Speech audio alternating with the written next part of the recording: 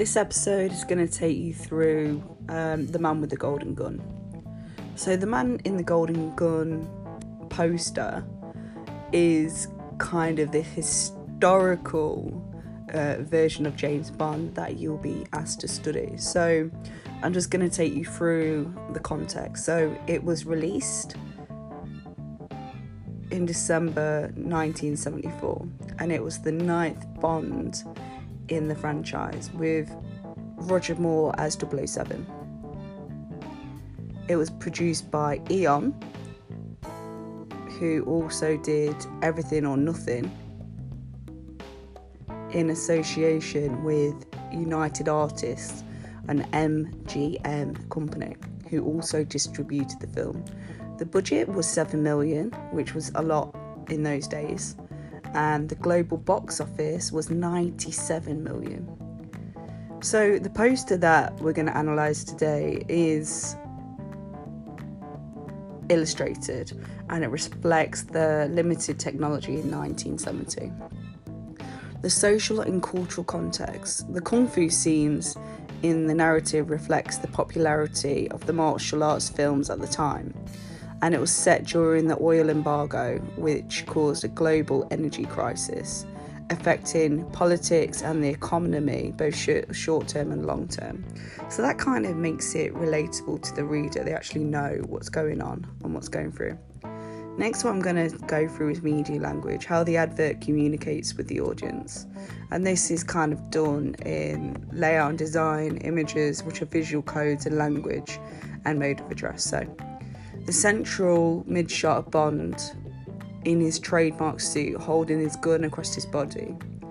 He is a heroic protagonist, calm and collected to fix the chaos going on around him. There's layered images, creates a sense of action linking to the genre. The actor's name is placed above the character and brand identifying 007 to anchor the image at the top of the poster. Conventional of poster layout. The title is at the bottom, suggesting that the actor and character are more important in engaging audiences than the name of the film itself. The images, the visual codes, show serious expression and confident body language, shows an intensity to the character and a sense of professionalism. He is able to stay calm under pressure. The ECU of the Golden Gun, connoting wealth, and the bullets inscribed with 007 suggest it is meant for Bond. This is the villain. There are explosions, lasers, death-defying stunts, and violence signifying the action-adventure genre, well as being clear links to the Bond franchise. There's a power plant and energy beam being directed at Bond are suggestive of the social context of the energy crisis. Asian iconography, building and martial arts, indicates the setting of the narrative. The position and body language of the woman suggests their roles in the narrative. One is directly to the villain, to Bond, and the other is trying to protect him. Language and mode of address them. There's use of direct address connotes to the audience, to the narrative to draw them in.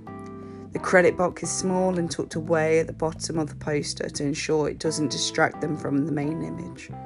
The use of logo and producers' names to help sell the film with a sense of equality from their reputation. Next then, I'm going to talk about representations. Bond is represented as a suave, sophisticated and highly skilled. Representation, the version of what a man should aspire to be. Flanked by semi-naked women, connoting that they are drawn to him and are attracted to him. This is indicated at the time, and women at the time. Men were dominant and women were objectified and sexualized.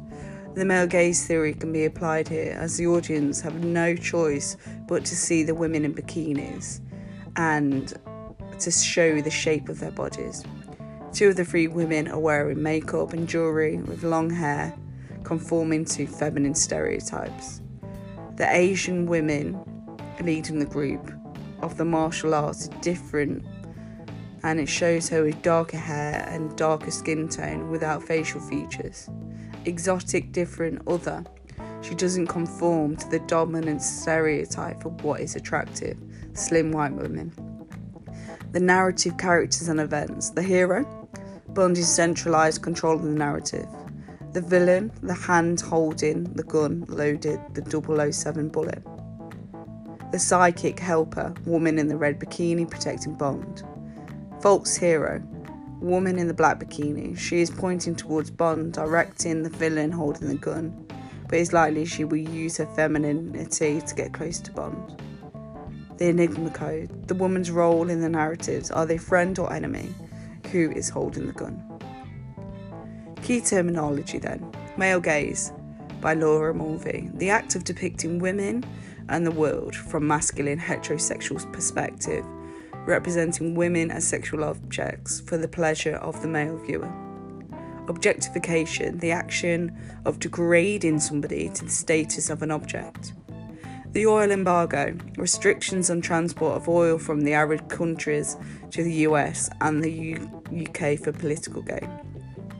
Minority groups, typically based on differences in observable characteristics or practices, such as ethnicity, race, religion, sexual orientation, disability or gender identity. An extreme close-up is a camera shot and camera angle, so it's unnaturally close camera angle that draws audience's attention to an object or person, identifying the subject as important. Iconography, the use of images or symbols to communicate meaning around a subject. Distributor, the companies who's responsible for the marketing of a film. Suave, and that just means how a man is charming, confident and elegant. Enigma codes, any element of the story that is not fully explained and hence becomes a mystery to the audience. So I hope that kind of breaks down The Man with the Golden Gun. What you should do is, when you're analysing this image for revision, just get out the set text and then use this analysis to support you with it really. And that's it for now.